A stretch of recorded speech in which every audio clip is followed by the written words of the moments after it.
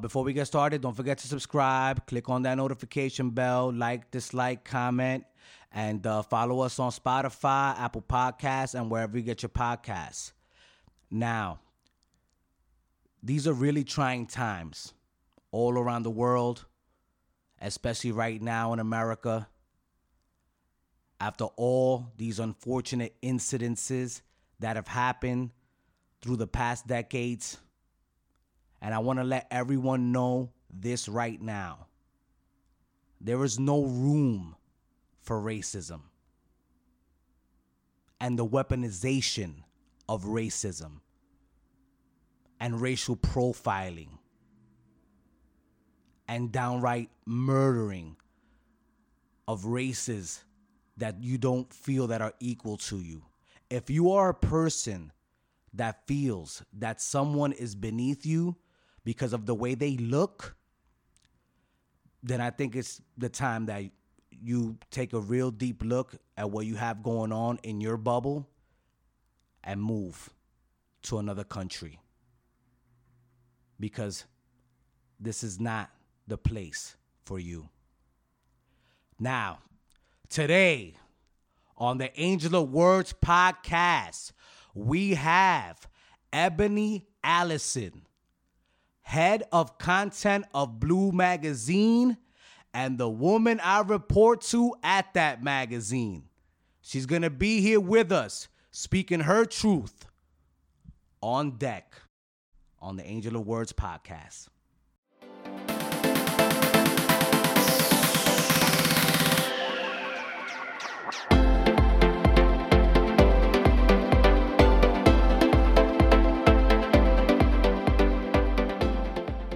Hello, welcome to the Angel of Words podcast. And today we have a very important guest during some very important times, Miss Ebony Allison, who is the head of content for Bleu Life Media and the lady I report to at Bleu Magazine. Miss Allison, thank you for joining us here today on the Angel of Words podcast. It's a pleasure to have you.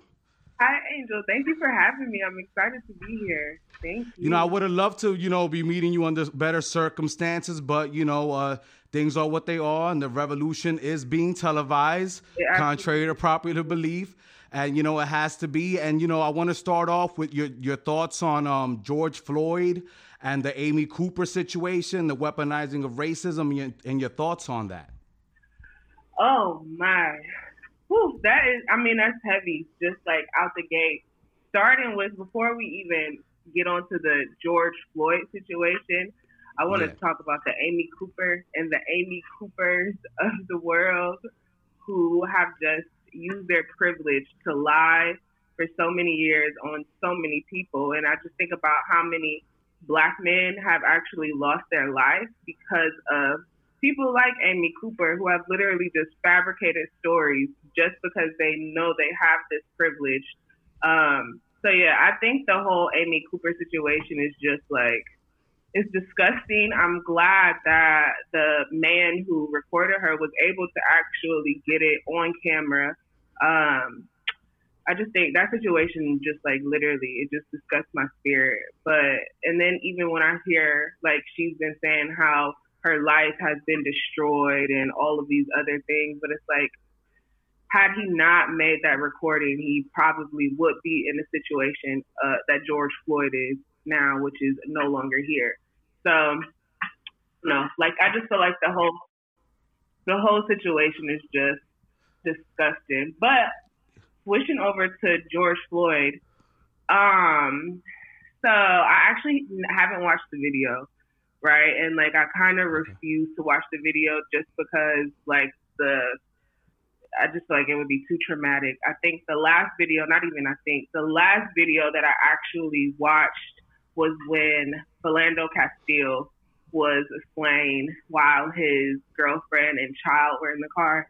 And I just remember how I felt that morning and watching that video and just literally laying in my bed, traumatized.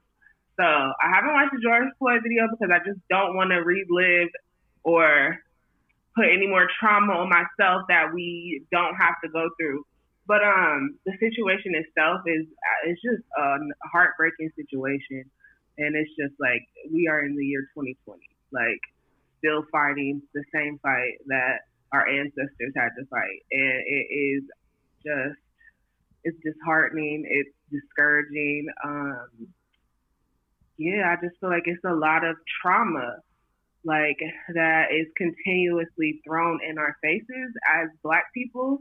I think the media, I don't know, it just, the way that the media does that, I think it's like very intentional, of course, to always want to publicize like all of these type of things, because they know the trauma that it will have once a Black person watches, like watching yourself or somebody that looks like you being killed on camera is always going to lead to some sort of trauma. And I hate that the media always just continues to publicize it, talk about it, but maybe not show all the videos so much. Then again, I mean, maybe you do have to keep showing these videos, because at some point we have to like start fighting back. And I just think we're all tired and drained from it. No, you reach a threshold, and you mentioned something relevant. The fact that she's complaining about, well, we're going to talk about Amy Cooper first. The fact that she's complaining about the fact that her life was destroyed. But think about how your life can be destroyed as a minority. Let's say, let's say this guy wasn't an older gentleman. Let's say he was a young kid in a park, just needed a stress reliever because he's going to school, and, he's upset about the fact that he couldn't graduate this year from college and he would have been the first one. Like, you like when you make these type of accusations, when you weaponize racism, in this manner, you don't know whose life you're destroying, man. Exactly. And it's really sad that you can really go out there and do something of that nature and, and expect to get away with it. Yeah. And expect to get away with it. And with the George Floyd situation, man, that, if you haven't watched the video, I mean, look, I don't, it sucks that you're to the point where you don't even want to watch these videos, first of all. Yeah. That's a travesty all in its own, because that tells you something about America right now. And America for the last several decades, that, that is, it's disgusting when you're like, I can't even watch this anymore. It's crazy. And, I mean, as people, our age, like, this is our revolution. This is our time to step up. This is our time to, not sit on our asses and make moves and show the world that if we really want to be progressive, these are the steps that we're going to have to take.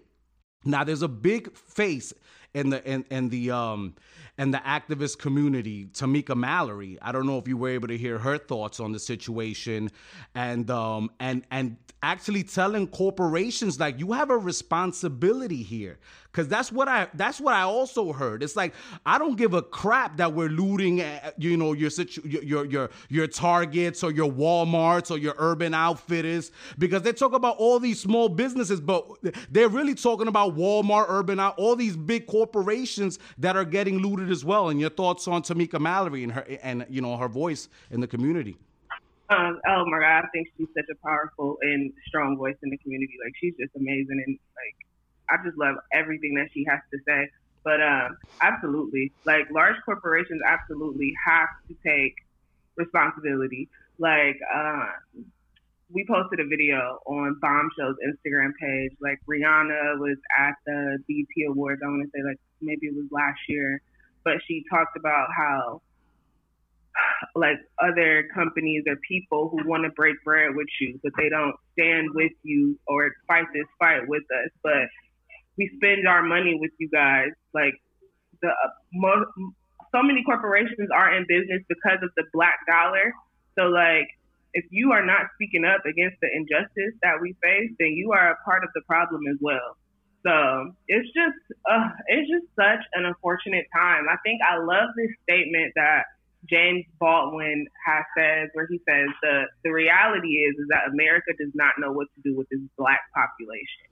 And he said this years ago, and to be in the year 2020, and it's like still a relevant thing, that this country that was built by Black Americans, well, Black people of color, and the fact that this nation has no clue what to do with these people. Like, we have put every opposition against them, but they somehow still manage to overcome every opposition, but they're still overcoming it. So, like, what can we do now to just try to break them down? And I feel like that's just the spirit of America is to constantly try to figure out a way to break down the Black race.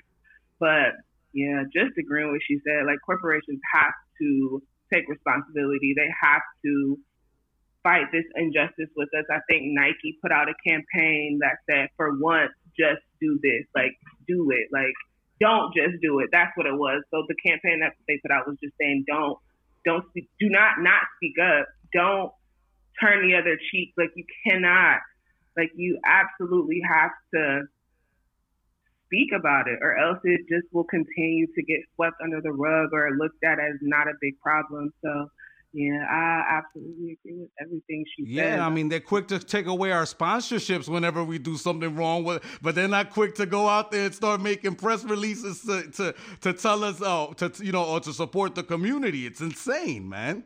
Exactly. Insane. Like, are y'all kidding me? But yeah, they will take away your sponsorship in a blink of an eye. You say one wrong thing, like, give us our money back, but you don't want to speak up. I don't know. But this is the country. Like, I feel like at this point, can we really be surprised? Like, we already know what this country was built on, and it was not built on equality. It was built on racism and keeping a certain race of people oppressed. So that's just like what this country is. I don't know. And you know what kills me, Ebony? I'll be honest with you, because, I love history.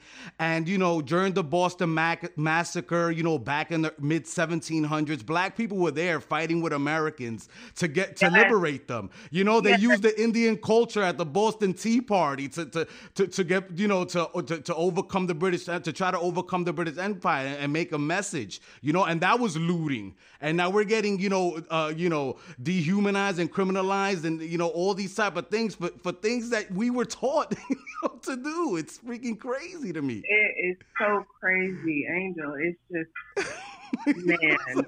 Like, yo, am I bugging? It's like sometimes, am I bugging? Like, did we not read this growing up? Yo, it is so crazy. I don't know. I'm literally. What about your boy Joe Biden? What's up with that, man? What? Wow. Now it's like, wow. Because we have no recourse now. It's either the racist Biden or the racist Trump. This is crazy. And, I'm like Jim Clyburn, bro. Like, he's the man.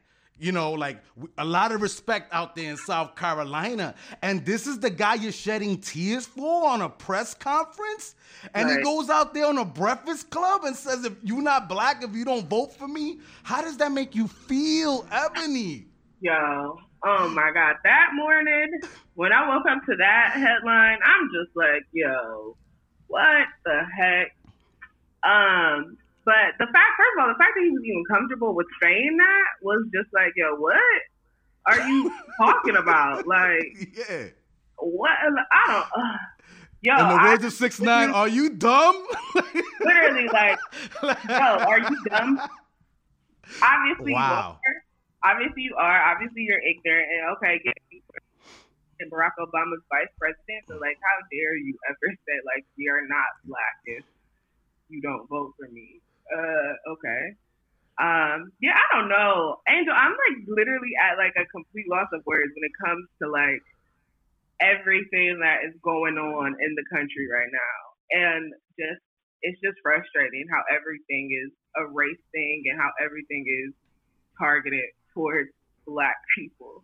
Like, it is just tiring. But Joe Biden is like, I don't know what we're supposed to do this election, honestly. It's like Trump or Joe Biden. Like, I don't want neither. So what am I supposed to do? Yo, I'm sure there's way. I mean, at the Democratic National Convention, you could actually try to elect somebody else and then put it to a vote. There is the possibility to do that. Like, that might happen. Like, it's getting to the point where we don't know these next few months what is going to happen.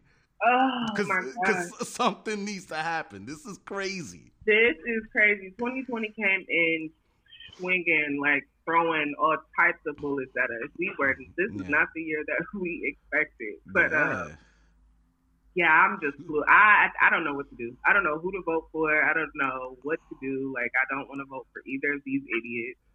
So So what do you think? You know, what do you think? What do you want, like, as a person of the Black community? Like, what you know, what is something? You know, is it reform in the judicial system? Like, what do you think will be the good, you know, the right steps to start taking after, you know, during this process now that we're undergoing?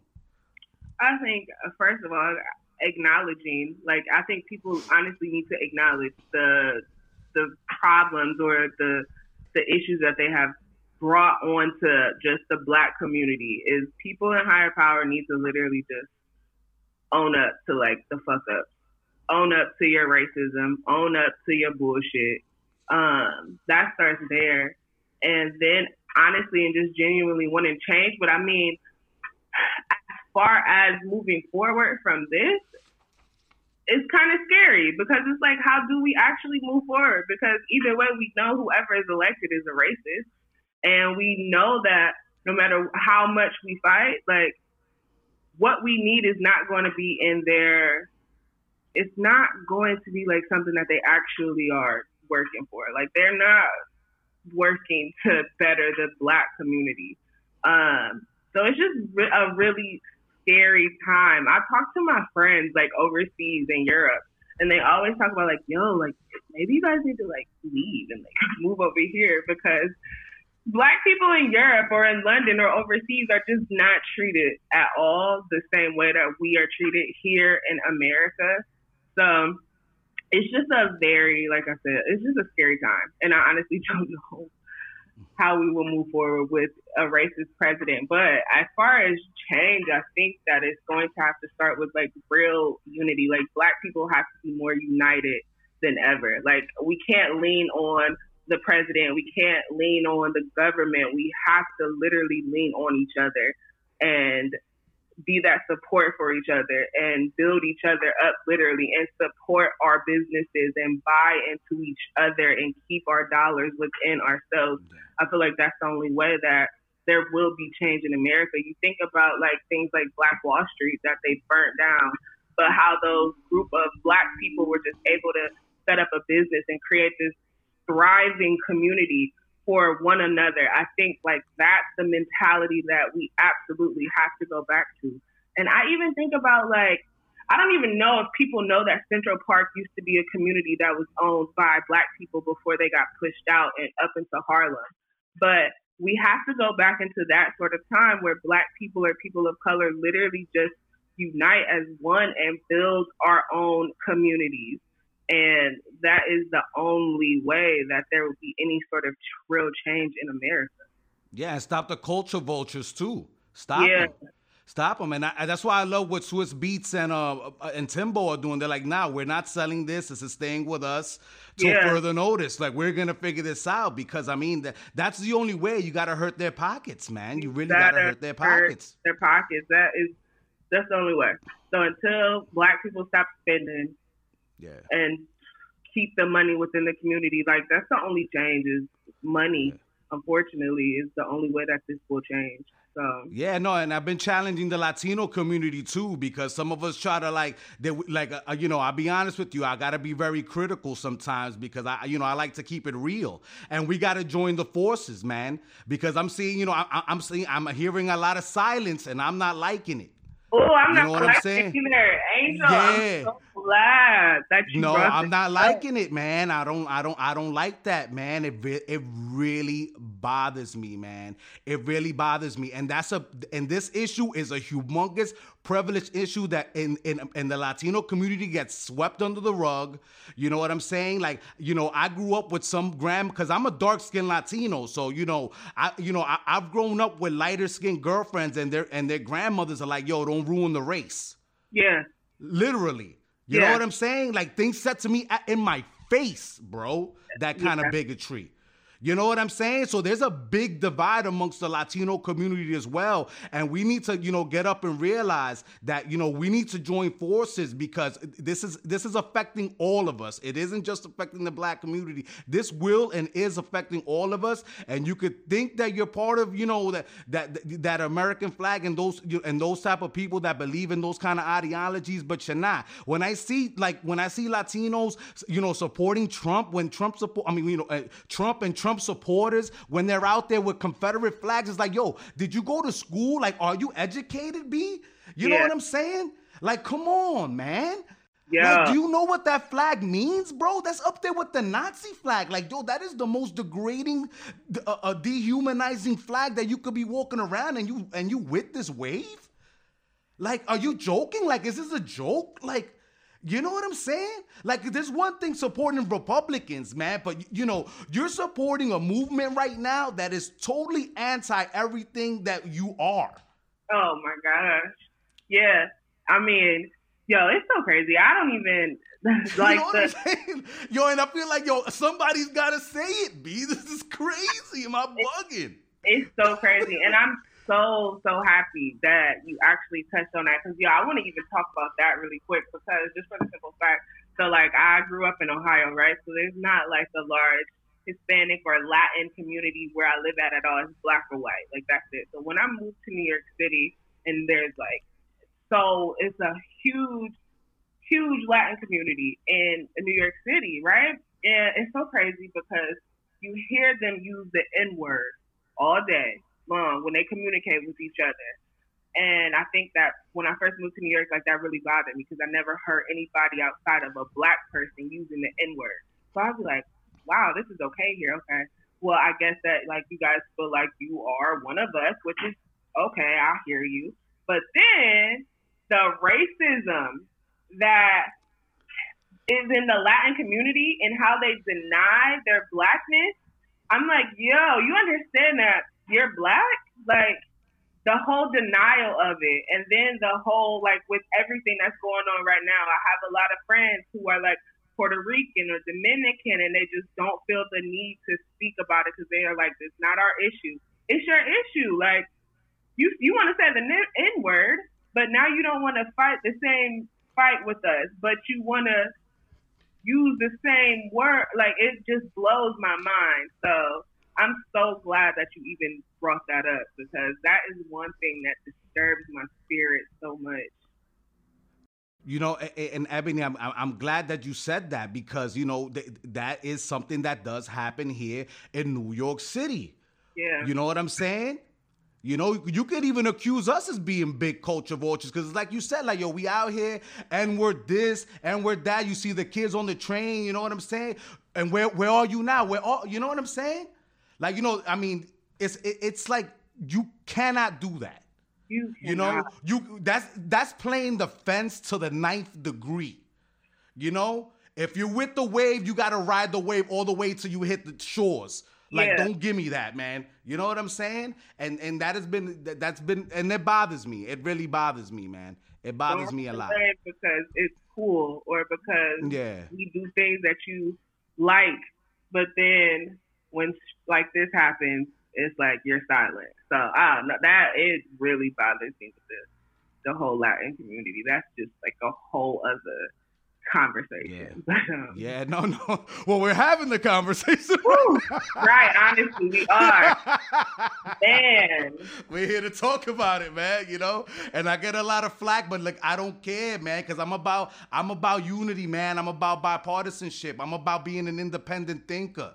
You know, absolutely. And, you know what I'm saying? And, you know, you have to, when you're right, you're right. When you're wrong, you're wrong. And I'm not going to keep my mouth shut and be like, oh, nah, man. Like, you know what I'm saying? Like, I am down for the cause, and I'm going to make sure that everybody knows how everyone is feeling, if I can. You know, I know that's impossible, but if I can try to relay these kind of messages from all different angles, I'm going to do it. Because I feel like that's the only way that we're gonna get any type of unity or be able to relate to one another in any type of way. If we have these awkward and uncomfortable conversations, because everybody talks about it, but nobody's doing it. You know what I'm saying? Nobody's doing anything. And even like still talking about this, there was a picture that somebody posted. It was 3 gentlemen standing. It was at the CNN Center in Atlanta. There was 3 gentlemen. One guy had a Black Lives Matter flag. It was a guy in the middle, and then there was a guy beside him. He had the flag, but it was It was like the Mexican flag. So obviously, but you can zoom in on the image and see that, okay, the kid standing behind the Mexican flag is probably a Mexican, right? So the guy in the middle was holding both flags together though, like with the black power fist. So he was holding both the flags together, like showing unity. And so I'm looking at the comments because now my thing is to read the comments so I can see who's really a racist. So I'm reading the comments on the picture, and there were so many of like my Mexican friends who were leaving comments on this picture, like, "Yo, why are they bringing Mexico into this? Like, keep us out of this. We don't have anything to do with it, and all of this other stuff." And I'm just like, "Yo, what? Like, no. Like, yo, what is happening? Like, obviously, they're all three up there, like, showing a sense of unity, like." Because this person is fighting the fight with us, and everybody is having all of these negative comments, like, "Yo, why is he up there with our flag? Like, he needs to take our flag down." And I was just my mind was blown by these comments, and it's just like, yo, damn, like there is so much separation and division and like craziness in this country when it comes to the Black race. The people love us, like you love our music, you love our dance moves, you love everything. The food, man. Like, you know what I mean? Yeah, it's like you only, you want to be, like I said, you want to ride the wave when it's convenient for you. And I feel like Latinos are doing that as well sometimes. You know what I mean? I'm not going to say everyone. I'm not going to generalize all of us. But I see them out there just like the example you just stated. When it's convenient for you. Oh, chill. Let's not get involved in that. You wildin'. Like, that's too, like, nah. That's not cool. What? Mm-mm. So I'm glad we talked about that. Yeah, no, that's good. But you know what? Let's talk about what you do. Let's switch it up a little bit. We can have the rest of that conversation off the air. You know what I'm saying? Yes, and but I love all your images on your wall. Like, I love it. Oh yeah, no, man. Like, it's just like, it's just, I mean, a lot of it's like, just a lot of people just don't know me sometimes. Like, they try to put me in that Latino box or that hood box. And it's like, yo, like, you really, I'm just well-rounded. You know what I mean? Right. You know what I'm saying? Yeah. Like, that's who I am. I respect everyone and all their cultures. And, I like to immerse myself in different cultures. And I respect everybody, to the point where you disrespect me, then I lose respect for you. But that's natural. That's just the way things should be, I think. You know what I'm saying? Right. But, man, like I like to know about things. You know what I'm saying? Now, I want to talk about your journey into media. And how you became the head of Bleu magazine, the head of the content of the Bleu magazine. And Bombshell also discussed that, because a lot of people, they may not know that Bleu and Bombshell are correlated. Yeah. So my journey in media. So I think, honestly and truly, like what I'm doing, I always do that. This is what I would be doing. I just didn't know how I would actually get into it because I'm from like such a small city. I'm from Akron, Ohio, but hometown of LeBron James. LeBron James, baby, out. The GOAT. He's here. He's right behind me. Actually, you'll see it on the other podcast. Yes, LeBron's right behind me. So I think just like being a kid from inner city, a small city where like people don't even believe in dreaming. People don't like, you know what I'm saying? It's like to have a dream in Akron, it was just like, what? Please, you think you can work in media and like write stories and be a journalist and work with celebrities and do all of these things? I think where I come from, like that's not a realistic or attainable goal. Where people just don't believe in it. So that was always just like something that I don't want to say, but I will say, actually, rewind that. I take it back because LeBron James was actually somebody who I was like just all my life, right? Like, because as a kid, he was the only person that we had to look up to. He was like the icon. So seeing LeBron, I was always like, I'm going to be great like LeBron. I don't know in what field and what areas, but whatever I'm going to be in, I know I'm going to be great like LeBron. He has set the standard. Yeah, he's from Akron. He did it. So somebody else can do it too. But my journey, I went to college in Atlanta. I started at SCAD, which is Savannah College of Art and Design. Ended up losing my scholarship at SCAD because I was wilding a little bit because I'm young, of course. But transferred to the Art Institute of Atlanta. But I was a fashion student. So fashion led me after I finished school. I ended up in Chicago interning at the Ralph Lauren flagship store, and then I ended up being hired. So I worked for Ralph Lauren for a while. But while I was in Chicago, I just knew like I wanted to be in the industry, and I knew that the industry was in New York City. So like I don't want to sound cliche at all, but my story is literally $1 in a dream. Angel, I had $700 in my bank account when I moved to New York City, literally. No place to live? You had no place to live? I had a place to live for a month. Like I had an apartment that I was able to sublet for a month. But after I paid for the apartment that I was subletting, literally all I had left in my account was $700. Now, this was the thing. When I was telling people that I was moving to New York, I was telling them that I was moving there for a job. Mind you, I did not have a job. I didn't have anything. I didn't know a single person in New York City. But I knew that if I told people that, they would really look at me like I was crazy. So I just I kind of fabricated my story a little bit because I didn't want people to be in my ear to try to talk me out of it. Because when you have a dream or a passion or something that you love, people are really good at trying to talk you out of pursuing something that you want to do. Oh, I know all about it. Man, that's like people just love to just kill a dream. Yeah. It's like, yo, oh yeah.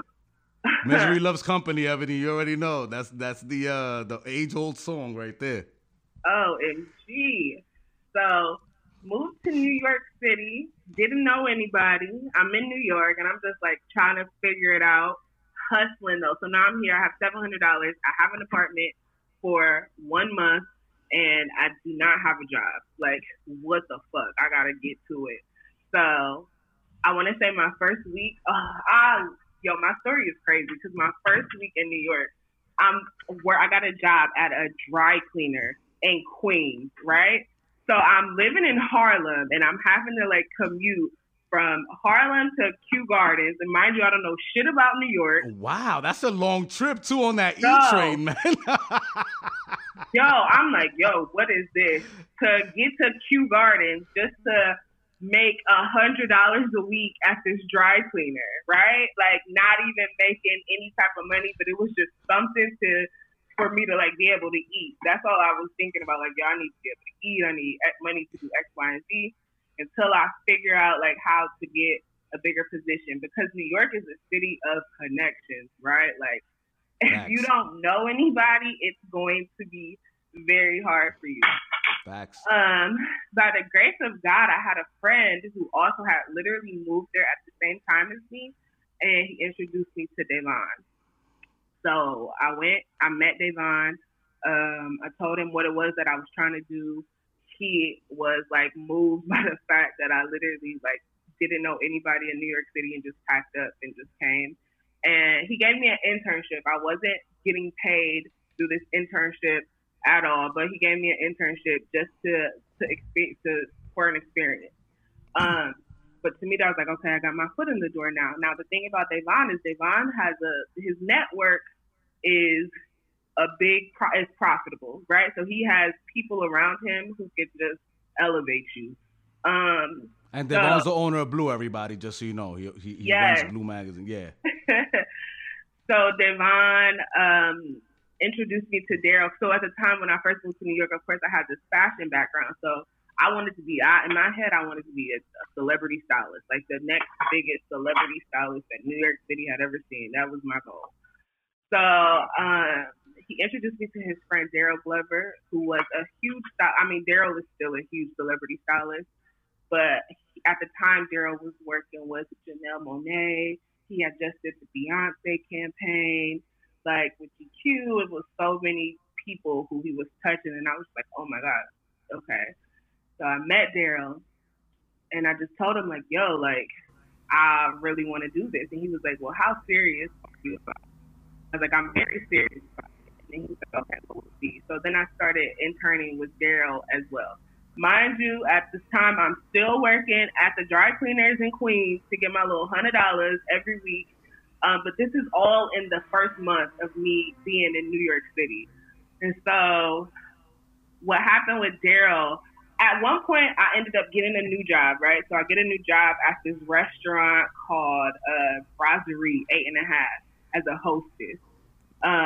Because granted, I could have probably maybe like got a job in fashion, like with my degree and stuff.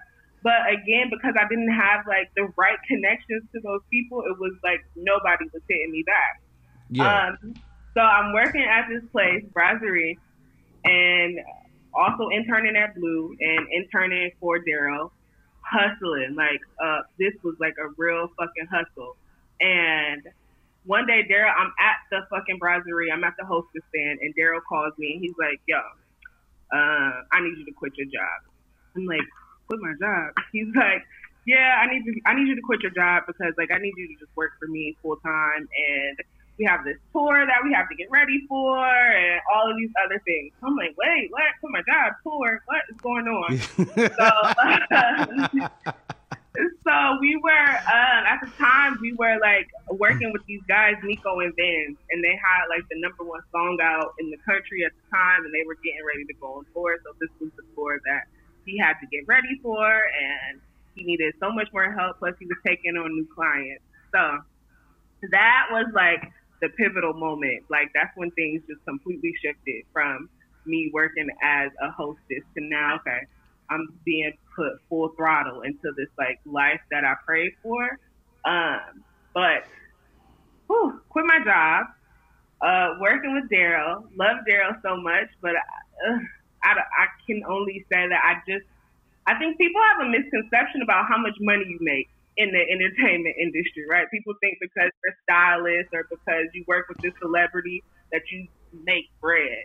And the reality of it is like, that's not the case. Then you learn about invoices and being paid net 30. So that was like a whole different ball game for me to process. Like, damn, I gotta pay my bills like in 2 weeks, but this invoices ain't gonna clear for like net 30. But from that, so boom, interning to being like a actual paid staff for Daryl, but I was still interning at Bleu while I was being paid by Daryl.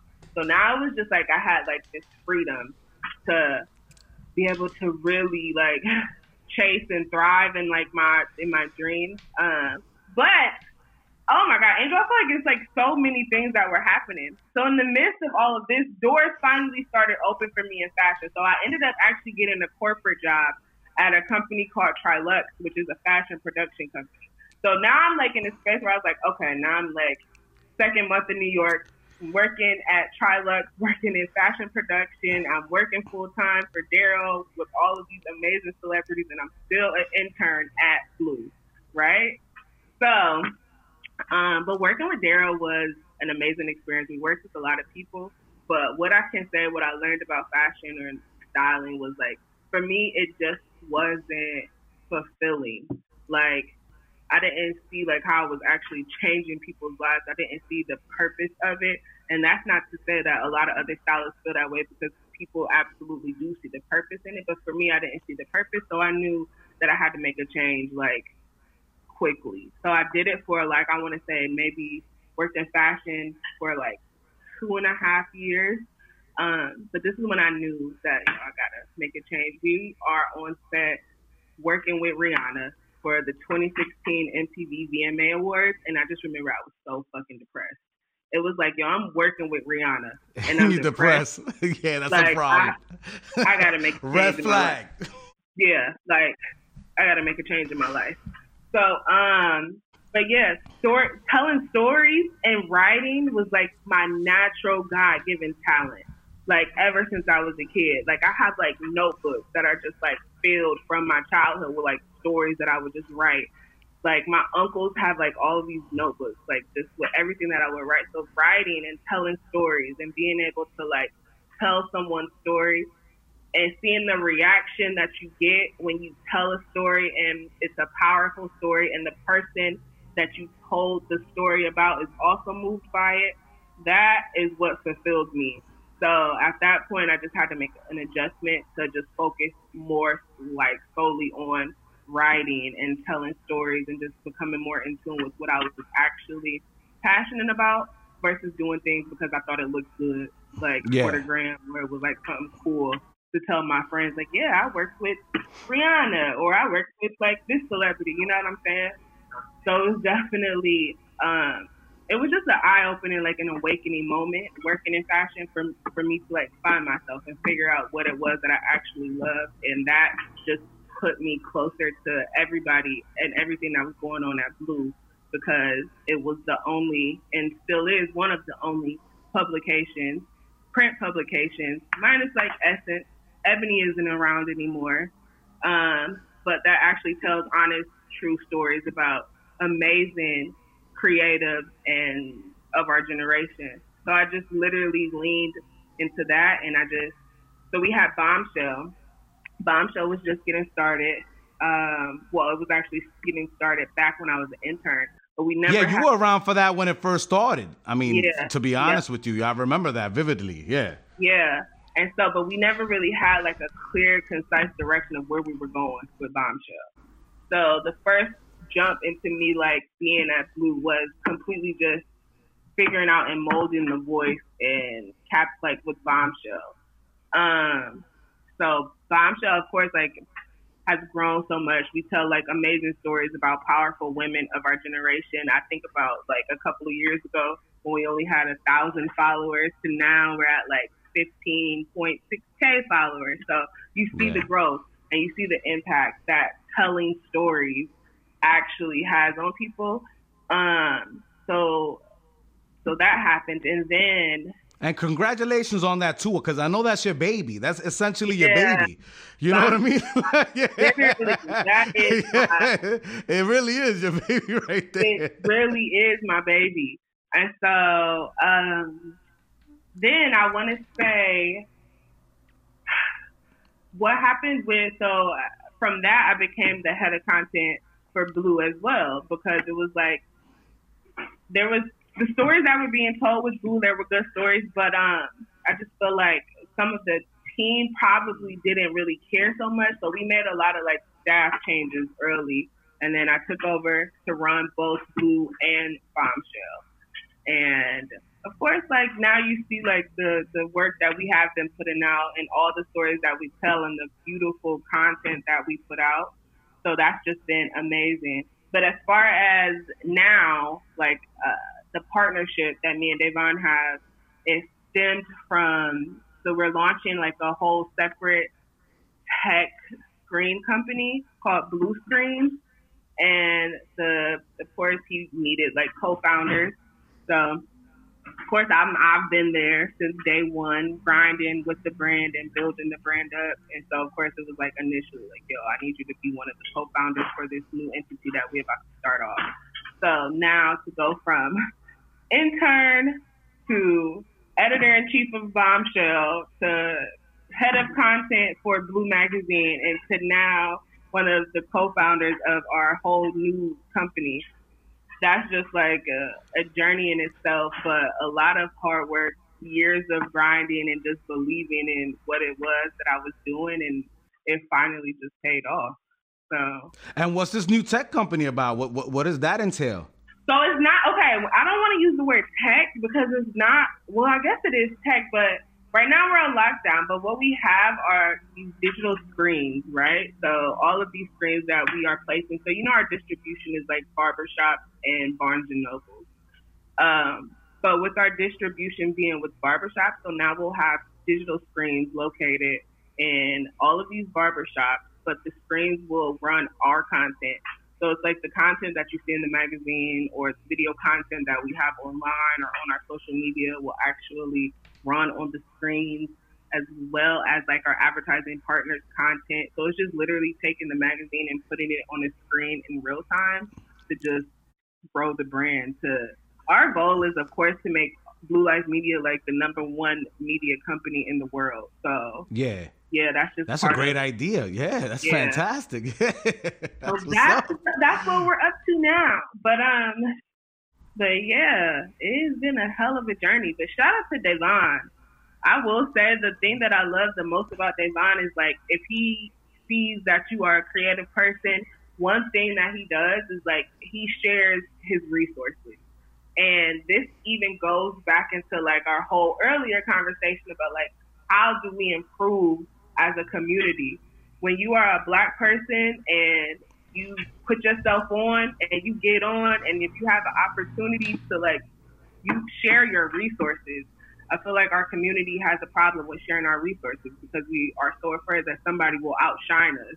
And it's like, yo, no, that mentality has to be completely wiped away. It's not about outshining each other. It's about literally building each other up to outshine like the people who want to keep us oppressed. So yeah, so I love that Davon just shares his resources because he does. He lets you fly. He lets you go out there and exploit, and expose your talent to the world. Yeah. I mean, he let me run the sports department for a while. You know what I mean? Yeah. I was writing I was like, this is amazing. They're doing the sports thing for the online. It was fantastic. And he just let me look, when you think it's popping, go ahead, bro. Like, you know more than me about this. You know what I'm saying? He knows how to delegate responsibility, man. And I can see why he chose you, because you know what you're doing. You know, and even when you feel like you don't, you're gonna, you portray that. You know what I'm saying? Right. Absolutely. That's what's up. Yeah. But yeah, and you've had some dope artists too, man. Like you've had G Herbo, you did Surge, Flip De Niro, and then like you said, the content now that's going on all the social media platforms it's impressive. I'm like, yo, that's all Ebony right there, man. That's crazy. Yes, she took over, just killing the game right now. It's over. Yeah, like. That's it. That's exactly what it's about. But yeah, I love the stories. Like, I love the stories that we tell. And yeah, even like you said, as of recently, like, I feel like the magazine looks so amazing. Like, it's such I think I have a copy. Like, this is G Herbo is at the office. I'm not in New York right now. I'm actually in Ohio. But yeah, like, our content is just like beautiful content. Like, I just love it. Like, I just love what we do and the story. No, that there's been a humongous evolution, man. Like, it's fantastic, man. That's what's up. And that's, you got in the game, you got to continue to step your game up, man. And like, are you putting equal amount of effort into the print as digital now that we more in a digital era? Like, how's that going with the print situation? So print is always our main focus because that's how we get our advertisers. Like, print pays the bills. It's crazy because everybody is like, print magazine, like, ooh, isn't that a bad idea? But for us, it's like, it's what works. Like, and we will continue to be a print publication. Now we are trying to like figure out figure out the digital space a lot more and creating content that people will like actually click and want to view, and CTR rates and all these other things, like as far as like digital content goes. Digital is more of our focus now versus print. I mean, print, of course, will always be our baby, but we're definitely trying to figure out how to make sure we can still sustain ourselves if we ever had to go completely digital. I think the lockdown was like a wake-up call, like, because I was going to ask you about that, yeah. Yeah, it was like such a wake-up call because, we are a print magazine. We're distributed at barber shops and Barnes and Nobles, and none of that is open. And so if that's not open, then that means the magazine is not being seen by people, which affects our advertisers. So it was literally a big wake-up call for us. Thankfully, the economy is starting to open back up. Like Barnes and Nobles, we get messages every day from Barnes and Nobles about which locations have started to open back up. So that has been okay, but it's just like that was absolutely a wake-up call for us. Like, yo, we gotta like zone in, definitely on digital, to be able to bring in the same amount of revenue on digital that we bring in print. If there was ever something that happened to where everything just shuts down again. So that's definitely like our main focus for the rest of 2020 is just digital. Now, throughout this whole process, Ebony, have you felt any type of like discrimination for being a woman in this field? Oh my goodness, it is probably one of the main things that I struggle with every day is that I am a female in this industry and that I am the boss of a company and I have to give out orders to people. people literally will disregard things that I say. I remember one time we had a writer who I gave him direct orders, and I will never forget it. And he literally looked me in my face and said, "I'm not listening to you. If it doesn't come from Davon, I'm not doing it." And it was just like, whoa, it was you so done crazy. Messed up there, sir. And just know that was his last day on the job. Yeah. Like, that was literally his last day on the job. But the sexism, like, I honestly didn't think that sexism was, like, really a thing in the workspace until I moved to New York City, until I started to try to make moves and for corporations, and you see how people treat you. Like, it's like, I'm not going to listen to you. Like, no. Where's the man at? And it's just like, what? But I'm actually probably smarter. Not smarter than Davon, but saying, like, smarter than just, like, a lot of men. But it's such a male. No, but the thing is, like, look, you're in the position. Doesn't matter how smart you are. A lot of people think they're smarter than their bosses. You know what I'm saying? But you can't be insolent just because of the person's sex or their race or whatever the case may be. You know what I mean? Right. At the end of the day, you have to be a professional no matter how much smarter you think you are than your boss. Do the job. You know what I'm saying? Because how you going to move up and get connections if you don't do the job? Now you're out of a job, bro. Yeah. Now you're out of the job. And now, good luck trying to get somewhere else. Because, but and now you're not going to vouch for them. It's a negative situation all the way around. Yeah. It doesn't work. Doesn't work. And the industry is so small. So it's like, come on, you don't want to burn bridges, especially with somebody who has a lot of connections to a lot of people. Like, I'm like not a bridge that you want to burn, but people burn the bridge because they just feel the need to not have respect because I'm a woman in a position. So I face discrimination a lot, more often than not, but I work through it. But what I love also, going back to Davon, right? Davon sees it, and he will instantly, like, shut it down. Like, there have been times when we, like, have been in meetings where the person leading the meeting will come in and shake everybody's hand in the room, but will look over me because they're assuming that I'm just, like, Davon's girlfriend or something. But, like, he checks it as soon as it happens, so I always appreciate him being, like, that voice to be like, yo, that's not right. You're not going to do that. And if you act like if you don't see her, then you don't see me, and we're not going to do business. So, yeah.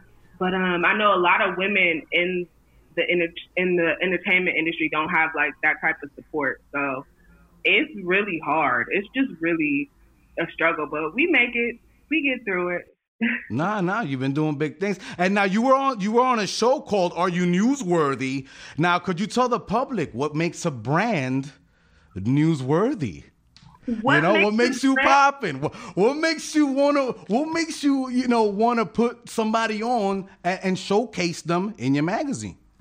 So what makes a brand newsworthy? Okay. Yes. So I have, like, a couple of points that I feel make something newsworthy. I think the number one thing is, like, timing, right? So the timing of something happening, or say, for instance, if it's like a product,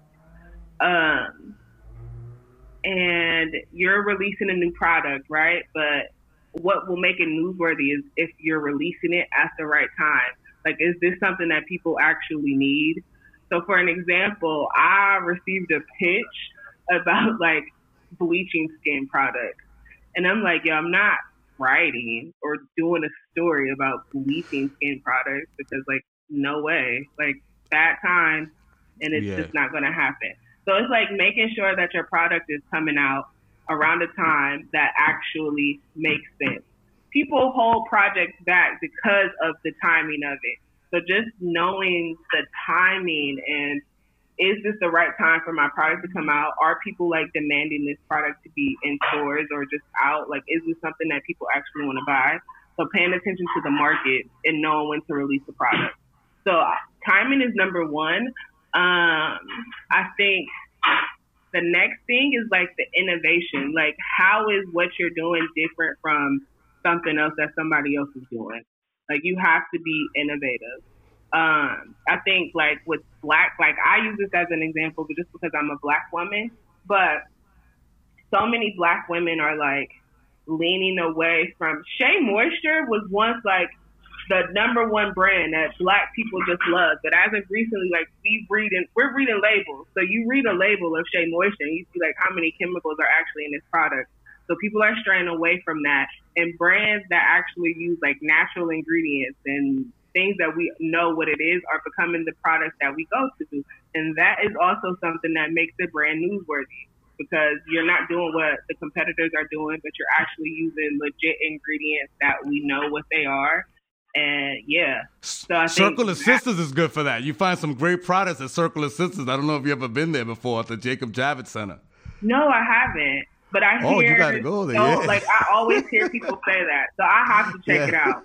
Yeah, I absolutely have to check it's it pretty out. lit. Not gonna lie, yeah. Got some good products there, yeah.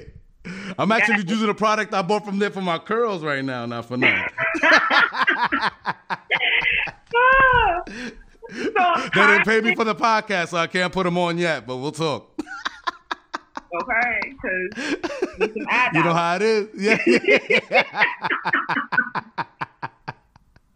Shoot, need some ad dollars, okay? Yeah, no, that's a fact. But then the demand of it, the need, all of these things, like, make a brand newsworthy. So, yeah, that's just the thing. Timing, the innovation of it, the demand of it, and, of course, the way that you present it to the world. So, like, I can take this in the hood and I can take it to the top CEOs and people will still love this product. That's what makes the brand newsworthy. So, as far as a brand. But I work, because I'm, like, so heavy into music, so many, like, rappers or, like, aspiring rappers reach out to me all the time, like, hey, can you get me a record deal? And I'm like, yeah, I can't get you a record deal, but I can listen to your music and give you some, like, tips and maybe point you into the right direction. Yeah. But yeah. So what's your thought process when you go behind, like, picking an artist? Because you chose G Herbo, who I actually met at the airport when I was bartending. Yeah, no, I didn't know who he was. And one of the young dudes was like, yo, there's one of the up and coming cats from Chicago. He's valid, get him whatever he wants on the house. I'm like, oh, I bet. So, I went over there, gave him a drink. I'm like, yo, bro, like, much success in your career. It was a flying by. And it was so crazy because now I see him on the cover. I'm like, yo, man, that's crazy. You know what I'm saying? Like, so what's the thought process behind who you, because I know you had Nipsey on the cover, may he rest in peace. You know what I'm saying? Rest in peace. Yo, so the thing is that, like, I love music, right? I love music. I just love music. So I'm heavy into, like, the culture as far as, like, hip hop and rap and R&B and everything. So I want to even talk about Nipsey Hussle, the Nipsey Hussle cover. Me and Devon were in the office, and he was like, we are going back and forth debating, should we put Nipsey Hussle on the cover or not? And I'm like, yo, no, like, we absolutely have to do a cover with Nipsey Hussle. Like, he is going to be, like, one of the biggest, he is on this path to be a huge artist. He's going to be a big deal. Like, we absolutely have to do that cover. And so we ended up doing the cover. And I'm so glad that we did, because may he rest in peace. But yeah, I'm just so happy because it's, like, one of the only magazine covers that he actually did. So I'm so glad that we did that. But the thought process of picking, like, these artists, of course we get pitches all day. So publicists just pitch us things all day. But how we decide is literally, like, just believing in the artist, like, seeing an artist, and you kind of know, like, if an artist is going to be, like, that next thing or not. And so that's the way I felt about Migos, yeah. Because I had to fight for Migos to get that article between me and the other dude. I forgot his name. But yeah, like, I had to pitch. Like, I was like, yo, chill. Like, because I was listening to them heavy before, this 2015. And look at that. They came a major success, Grammy winners. I'm like, yo, I'm proud that I was able to do that, do that profile on them, man. You know what I'm saying? Yeah, that's a fact. Absolutely. And so it's just like spawning like amazing talent, and I love that. Like, whether you know them when we put them on the cover, you're gonna know them after because they absolutely blow up to be like huge stars. So it's just seeing something, like seeing the talent in these artists. That's literally how we decide who's going to be on the cover or not. Like if you are just you having a hot moment, but you might not be relevant next month, then you probably aren't going to get a cover. But if we see the potential and see like that's a star, then that's how you land on the cover of Bleu magazine. Well, Miss Allison, thank you. Thank you so much for joining the Angel of Words podcast today, for pushing the culture forward, for keeping Bleu hot and sizzling, and Bombshell as well. Let's not forget, because 3,000 to 15K plus is no small feat in this business. Let me tell you. And I just want to say, keep doing your thing. You know what I'm saying? Like, I'm definitely going to always be, paying attention to what you got going on and what's happening with Bleu. Holla at me if you need any special things done. I'm always here for you guys. And, absolutely. Thank you so much. I really appreciate your time here on the Angel of Word podcast. And, the revolution is going to be televised, and I hope that you're part of it. I absolutely will be a part of it. And thank you so much as well, Angel. And thank you for sharing these stories and having us on and being a voice for the culture as well, because you are so important to us as well. Like, your voice is important. So keep doing everything that you're doing. Like, we love to see it. So, yeah. All right, cool. Thank you so much, my love. I appreciate that. You have a nice day, all right? You too. Good night. Have a great night. Bye-bye. You too. Have a good night. Bye. Bye-bye. Hey everyone, I hope you enjoyed my interview with Ebony Allison, head of content at Bleu magazine, and one of the dopest ladies out there in the media world.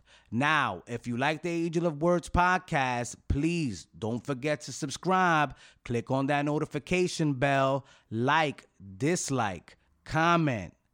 Do whatever you feel is necessary, but engage with us. Let us know what you're thinking. Also, you can follow us on Spotify, Apple Podcasts, or wherever you get your podcasts. And if you want to see what I'm up to on my social media, you can follow me at Angel of Words ENT, all one word. Thank you for tuning in, everybody. Talk to you later.